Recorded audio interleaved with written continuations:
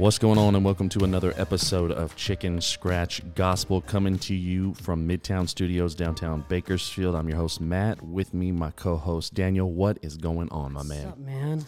It's a beautiful morning here. Indeed, it's cold. It is cold. It's cold. My nose is cold. But I love it, though. I love it because, this is the season where you get to just chill and get comfy and watch a great movie. And Is this one of those things where, like, you prefer to be cold than hot? Yes. Okay. I like the summertime personally, but yeah, I do. But I know I'm probably alone in that. Most people enjoy the cold. I mean, there's only so much you can do in the summertime, to get. It's only so many clothes you can take off. Yeah, I understand. so I get it. yeah. I do. That's been said before. Look, you can put layers and layers on when it's cold, but you can only take so many clothes off. What's before. crazy is in the summer I tried to swim in my pool and my pool was warm. That didn't even work. I was like, what? Yeah, it's like sense. swimming in the hot tub. Yeah. It's not going to do much for you. I'm already getting a nice grin for saying, there's only so many clothes you can take off from Andy, which is great. This is going to be a great episode. Yes, it is. Let me ask you this question. Everybody out there listening in the world, what do you get for the God who has everything? Mm-hmm.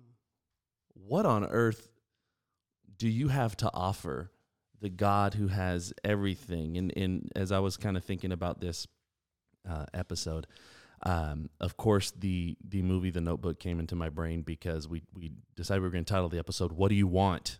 And that there's that whole back and forth in that movie, right? What do you want? It's not that simple. What do you want? And it's just this whole big thing. But by the way, those two argue like, I don't know. It's a passionate it's argument. A passionate argument that's just like they look like they want to punch each other and then they're kissing the next scene. We call that intense fellowship in my house. Whenever Amanda and I get into a disagreement, we have intense fellowship. Yeah. And then we have a passionate argument, and that's what happens. But but what do you get for the God who has everything?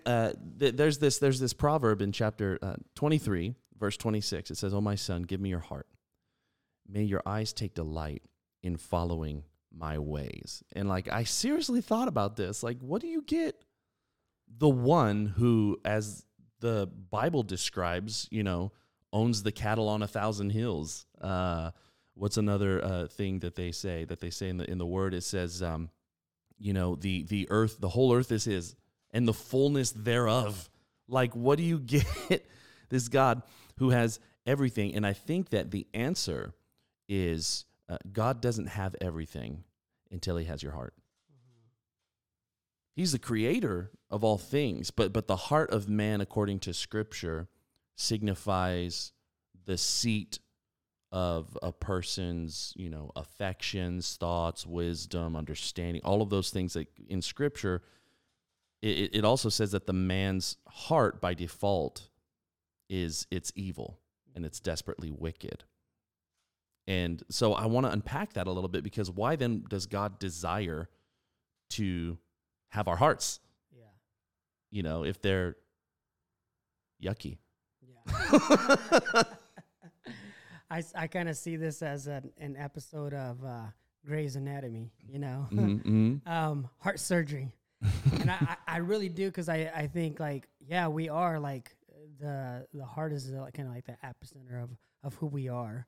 Yet it's evil. Yet there's out of the heart flow the desires and issues of life. And so the Bible says to protect, and guard it. But yeah, man, it's okay, Lord, it's kind of this, you gave us this heart. So what do we do with it? Yeah. If it's evil, then how do we get a new heart? What does that look like? And so when I think about this whole subject, I think about heart surgery. The Lord wants to come in and do some heart surgery on us. Yeah. Yeah. And because the heart is the center of the man's being, mm-hmm. what that signifies is that God's desire is to be the center of our being, right? And to have sole ownership of that center, that throne within our hearts. And what you're talking about, the heart surgery, I love, because that's what Ezekiel 36:26 is, right? God's saying, and I will give you a new heart. And a new spirit I will put within you, and I will remove your heart of stone. That sounds like surgery to me. Yeah. I'll remove your heart of stone, and I'll give you a heart of flesh. So he doesn't change the heart that you have. He exchanges the heart that you have. Like when I consider, yeah, but I mean, do we really have hearts of stone? I think when I think of a heart of stone, you think hard, you think nothing's gonna, break it, nothing can get through to it. And he wants to exchange that for a heart of flesh, where then there is blood flowing. His life is flowing through it. That which moves him moves you. The compassion that he has for people, you will now hopefully have for him. God desires to be the center of our being and to make that heart transplant so that he can exchange, empower, establish, and enrich our hearts, make them better. The scripture is so good, man, because when I read it, the first time I read it, it's almost like I almost like took it as like a plead, like the Lord just saying, "Oh, son, come, just give me your heart, just give me your heart and learn my ways and follow me and learn who I am." And I see that, and I see this God who's reaching down to us, wanting our affections, wanting our attention, wanting our adoration. Like he's just saying, give me that, because we both know, and I think this is kind of even where we're going, is we both know that in our culture, in our world, there's other things that are desiring the attention of our hearts, and that we're giving our affections and our attention to in this world, whether it be money or physical appearance or whatever that is. We're giving it, even people, even putting people above our Creator, and giving people and sex and, all that stuff, our affection and our love and our time and our energy. And in this scripture, I see the Lord saying, just give me your heart. Like, that's what I want, Give it to everybody else except for me. Yeah, that's so good. And I think exchanging a lust for love, learning the difference between the two. And whenever anybody thinks of lust, people, they automatically go to sex, perverts. But because that's the first thing that comes into people's minds. But you can lust for something and it not be sexual. Lust really has more to do with a selfish ambition than it does a sensual desire.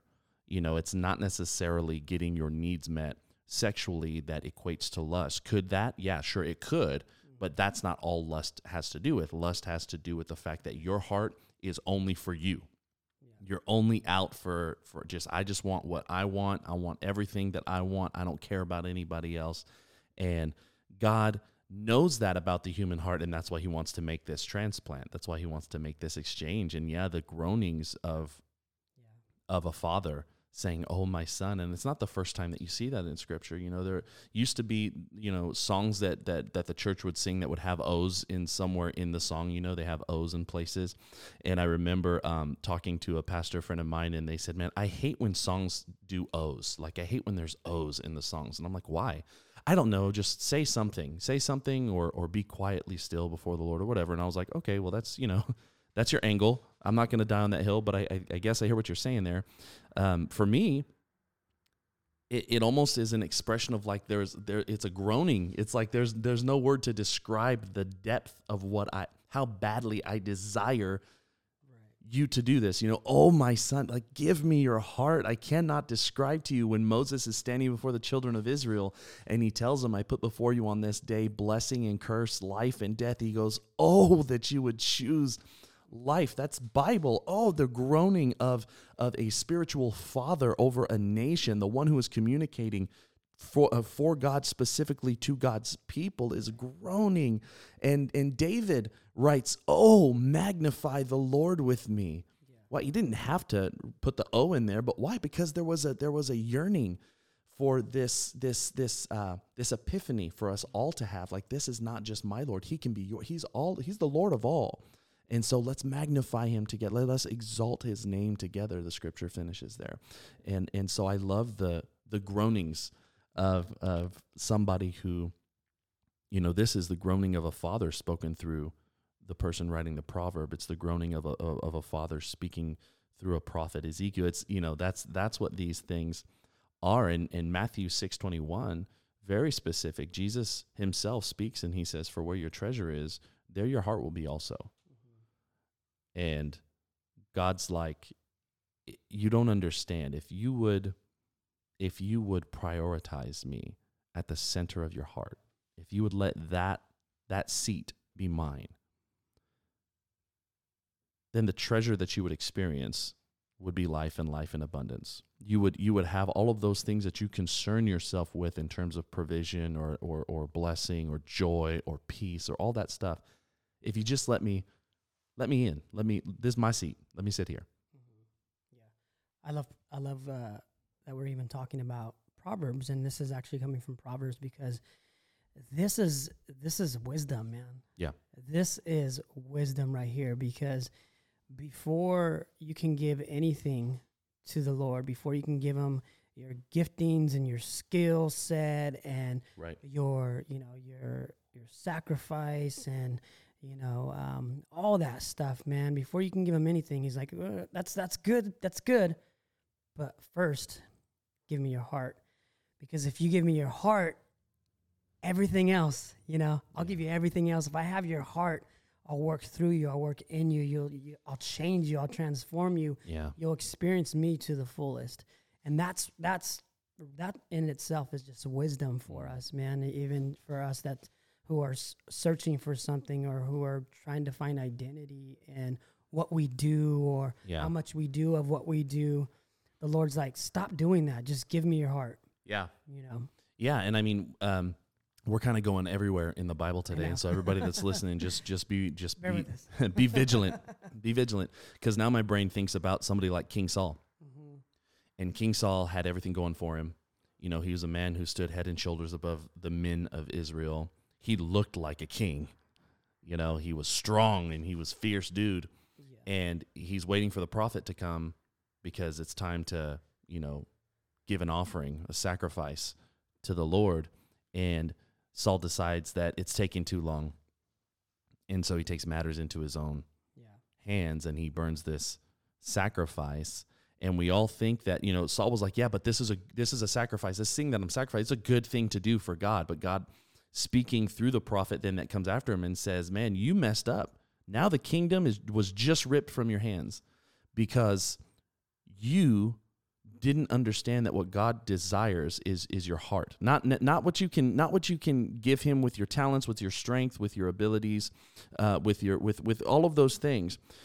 Obedience is better than sacrifice. Anything that you can give to God and say, this is a sacrifice of my praise, this is a sacrifice of my worship, this is a sacrifice of my life.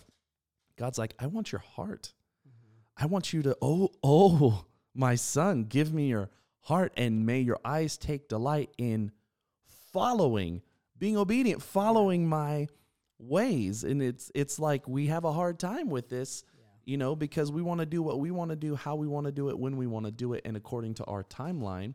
And it's hard to follow God's ways when they're higher than our ways. Right. And his thoughts are higher than our thoughts. Is this a difficult thing to do? But that's why we need that transplant so badly. Right.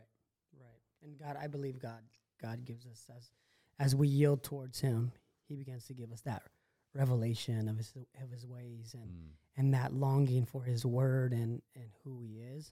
And that's how he begins to change and transform our hearts, to yield towards him, And I mean, I love this because may your eyes take delight. I know the NLT version says, may your eyes take delight in following my ways. And I think of, okay, like you want our hearts, Lord, but we can't give you our hearts if we don't know your ways. Right. If we don't know you and who you are and your character and how you've operated, and how your love is so extravagant for us, how could we give you our hearts if we don't know who we're giving our hearts to? Yeah, that's good. And how can we follow your ways if we don't know your ways? And so I think this is kind of a place where we kind of take inventory and say, hey man, like do we really know? Do you really know him, or do we just know of him? Yeah, that's a good question. Yeah, because you can't know somebody's ways unless you know them. Right. Yeah. And so are we spending the time? Are we digging in? Are we pursuing him further and deeper as we're giving him our hearts? And I think that's important in this scripture. Is to know him and not just know of him. Yeah, and for those out there that may be considering, well, you can see what somebody does. Absolutely correct. you can see somebody's ways. That doesn't mean you know Right. their ways. It doesn't mean that you have a reason or understand the reasoning behind their ways. And while there are some things that are above our pay grade when it comes to God, there are other things that, as Jesus is talking to his disciples, he says, look, man, you're my friends. You're not my servants, because a master does not tell his servants all of his business. You're my friends, and we can know God in such a way so that we can understand his ways to follow them. You know, there is a reason for things happening the way that they happen, and there is, God, what are you trying to, Daniel, you asked a great question, at the end of 2020, you asked what did you learn? What did 2020 teach you, or how did 2020 grow you as a year? Because 2020 was such a difficult year, and a lot of people thought, like the Thanos snap was going to happen, and once the clock struck 12:01 on New Year's 2021, that now everything was going to change and be different, and it doesn't seem like it's happened quite like that just yet. But having said that, like, don't be so upset and frustrated by the things going on around you. Try to understand and know the God that is in charge of the times and the seasons, so that you can know how to follow in his ways, whatever the circumstance, right? Because then that could give you a different, that'll change the whole perspective, on life. Yeah. And it's an everyday thing, I think, even as we're kind of just going throughout our day, working and whatever we're doing. God is in the business of transforming us wherever we are. Yeah. Because he's given us the Holy Spirit. And so I think a good kind of example is, let's say you're at work and there's somebody there that's hurting, maybe going through a divorce or maybe going through something, man. And that's his heart. His heart is the broken and the hurting. And so God is changing us in a way where he's connecting with us to go be his hands, be his heart in this world, as we're seeking him and as we're giving him our hearts and we're following his ways. He's teaching us, hey, before you wouldn't do this, because there's other things that are on your mind and on your heart. This is my heart here, this person. Yeah. And this is your opportunity. And I think those are the moments where God is showing us, like, these are my ways, this is what breaks my heart. This is what I enjoy. This is what I desire. This is what I love. This is what I don't. And he begins to reveal those things through his Spirit as we're just living our everyday lives. But in the process, he's changing us. He's transforming. He's doing that heart surgery on us, Yeah. But it takes us to yield towards him and be willing to give him our hearts, and give him all of that we are. And this then begs the question, as to whether or not God has your heart. And how can you be sure? And is this something that you need to, and the answer is yes, of course. Is this something that everybody needs to take inventory of and assess right now? Take a minute. Does God have, is God your treasure? Yeah. Like, how much do you value or prioritize him? And if you're confused by that line of questioning, how much you value God, you can determine by just how much you prioritize him. Mm-hmm. Are you spending time having conversations with God? Are you spending time both speaking and just waiting on God? Are you spending time in his word and trying to grow and trying to learn more about the person of God so that you can know the person and then follow his ways? Because if you're not doing those things, prioritizing those things, and maybe you don't value God the way that you think. It's a lot of people that believe that they are Christians, but they're Christians because they were raised in church, or because, they believe that God could exist somehow, or some people, they're not Christians, but man, I'm a good person. That, not according to the Bible, you're not. Like, not according to the Bible, I'm not. Like, that's not how this thing goes. Good is not subjective. Because good to one place, it might be good for some warring tribes in the Amazon to go out and kill each other and then eat each other after they've killed each other. Like, this is actually facts. The Maori warriors in Polynesian areas would go out and they would show their tongues because they were showing you a sign of disrespect. Like, I'm gonna eat you. I'm gonna take your power from you after I kill you and I take over the sea. To them, that was life and that was good. You were a good warrior if you did that. Was it good for the person that got killed and ate? No, probably not. It probably wasn't good. Like, but human reasoning and the subjectiveness of that which is good is not, it should not be up to those whose hearts are desperately wicked and evil just by nature. It should not be up to us. If you want to understand and know the one who is good. The word of God says, God, you are good and you do good. It's not just what he does. It's who he is first. And what he does is good because who he is good. Yeah. And God's trying to get us to this same place where if you would know the one who is good, then you would follow in the ways of the one who does good. You would then, I would help make you better, and you could go do better things. Right. And we all know, actually, my wife just hit me up like last week about this. I guess there's like a Powerball or some type of like lottery thing that people are playing. And she's like, we should go buy a ticket. Let's go. And I never buy lottery tickets, man. Like I never win. It sucks. I'm like, man, like I've done this so many times. Like I never even win $1, bro. I'm like, what is this, man? This is rigged. You never won your ticket back? No. This is rigged. But anyways, but people are like, yes, like, man, if I could just win $1 million, like, what could I do with $1 million? I go Spend buy a it. house. yeah, they wouldn't save it, and so people get so excited for that. But I love that we're talking about treasure because is God our treasure? Yeah. You know, and you mentioned Matthew 6:21 for your treasure is there's your heart. Do we treat God as our treasure? Is he a treasure that we found that we're so excited about? Like, do we know? Like when I think of treasure, think of a treasure box. You know, when you're in kids ministry and you're a little kid, you're like, I'm gonna pick from the treasure box. Yeah, like, there's a water gun in there. I'm like, you're just so happy. You know, the kids get excited. Like, are we like that with God? Like, are we like that? Like, are we like kids? Like, man, like, what's in that box? Is God our treasure? Yeah. You know, is that what we delight in? Is that what we're looking forward to? Is that what we're affectionate towards? Like, if we only knew who he was and the goodness, like you were talking about, the goodness of who he was, we would be so passionate about giving our hearts to him and allowing him to change us. But sometimes we aren't. It's like another thing, an obligation, something that we do, you know, something that. Yeah. And so I love that scripture, man, for where your treasure is, there your heart will be. And so is he our treasure, you know? That's good, man. And that was you went to a treasure chest, and my mind immediately went to Bruno Mars. My mind immediately went to treasure. That is. This is immediately. Is it you're my? What is it? You're my shining star, golden star. You're my. You're on your own on this one. Okay, I wonder. Anyway, that's where my mind went. That's the question. That's the question of the day. The question of the day is this: is God your treasure? Yeah. How much do you value? How much do you prioritize him? Are you willing to make an exchange?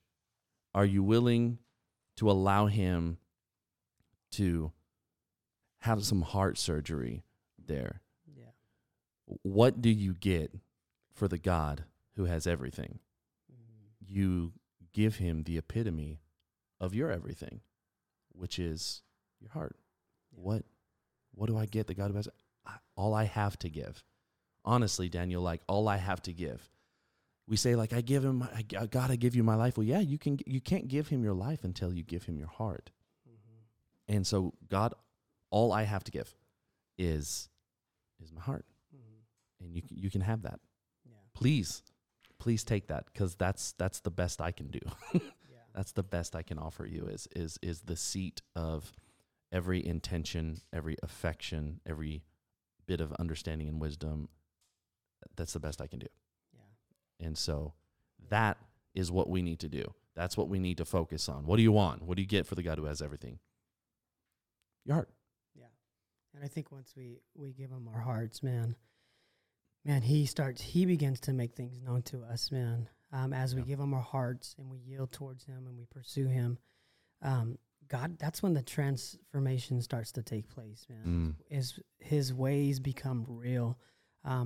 His character, who he is, begins to become real in our hearts. So it's kind of like, give me your heart and just give me your heart and see what I'll do with it. You know, Pursue me and I'll show you who I am. I'll show you how good I am. And once you experience that, man, you just never go back, man, because he fulfills every place in your heart, you know. Yeah, absolutely. It's like the widow who went and collected as many jars as she could, and the prophet just continued to allow God stretched through the prophet the oil for her to be able to make a living off of. And man, God will stretch every good thing that you've experienced. He will make it last if you would just but offer your heart to him with obedience, with honesty and authenticity. So give him the epitome of your everything. Give him the center of your everything. That is what you can do. That's what you can give for the God who has everything. And before we take off, we've been doing this thing here at the beginning of the year where we do recommendations. We give some shout outs or recommendations. And so Daniel, what's your recommendation today? You know what, man? It's crazy that we're even talking about this because in 2005, man, I came back to the Lord. Walked away for about 5 years. Got into some crazy stuff, but I came back to Jesus in 2005, and I really didn't know where to start. You know, I grew up in church, but I really didn't know, God. Just knew of him, kind of grew up in church, that whole thing. Yeah. But coming back in 2005, I remember picking up this book, and I was hungry, man. I was desperate for something new. I was lost, but I was then found as I came back to Christ. In this book, I don't even remember how I came across it, but it's a Max Lucado, however you want to pronounce it. Yeah, both. Both. Experiencing the heart of Jesus, knowing his heart, feeling his love.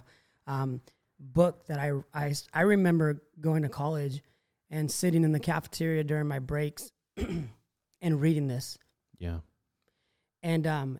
And just knowing Jesus, getting to a place where I'm really knowing his heart, knowing how he interacted with people and how that related to me. I almost felt like I was in the book, and it changed my life, man. It like kickstarted my faith again as I came back to Christ. And so I just wanted to recommend anybody. It's a great way to start, or even just read through it for even just reminder of the heart of Jesus and how much he loves us, and how to experience his peace, how to experience his joy, his power, all that great stuff, his grace, his mercy. Experiencing the heart of Jesus, Max Lucado. I love that, man. That's so good. Actually, Daniel showed me that before we came on the air, and I immediately put it in my Amazon cart. I was like, all right, I want to check this thing out, because anybody that says this right here changed my life, that's something that I'm interested in taking a look at. So my recommendation for today actually is an Instagram follow. I want everybody to get out their phones. If you're driving, wait. You can just press pause and then press play when you're able to get on your phone. But I want you guys to go out. I want you guys to follow Art of the Covenant. Art_of_the_covenant is the handle on Instagram. You can actually also go to artofthecovenant.net. And what this is it's a collaborative community of creatives. And they have everything from devotions to motivational minutes to leadership summits that they have on Thursdays via Facebook Live. They do podcast stuff. Like, they do all kinds of really cool stuff, man. They're a really cool Instagram follow. They're a really good business and community, again, of believers and creatives. And so make sure you go check out Art of the Covenant. And that is all the time that we have today on Chicken Scratch Gospel. Make sure you follow us on social media. You can check us out on YouTube, subscribe, hit the bell for notifications. And in the meantime, give Jesus your heart and go love like him. We're out.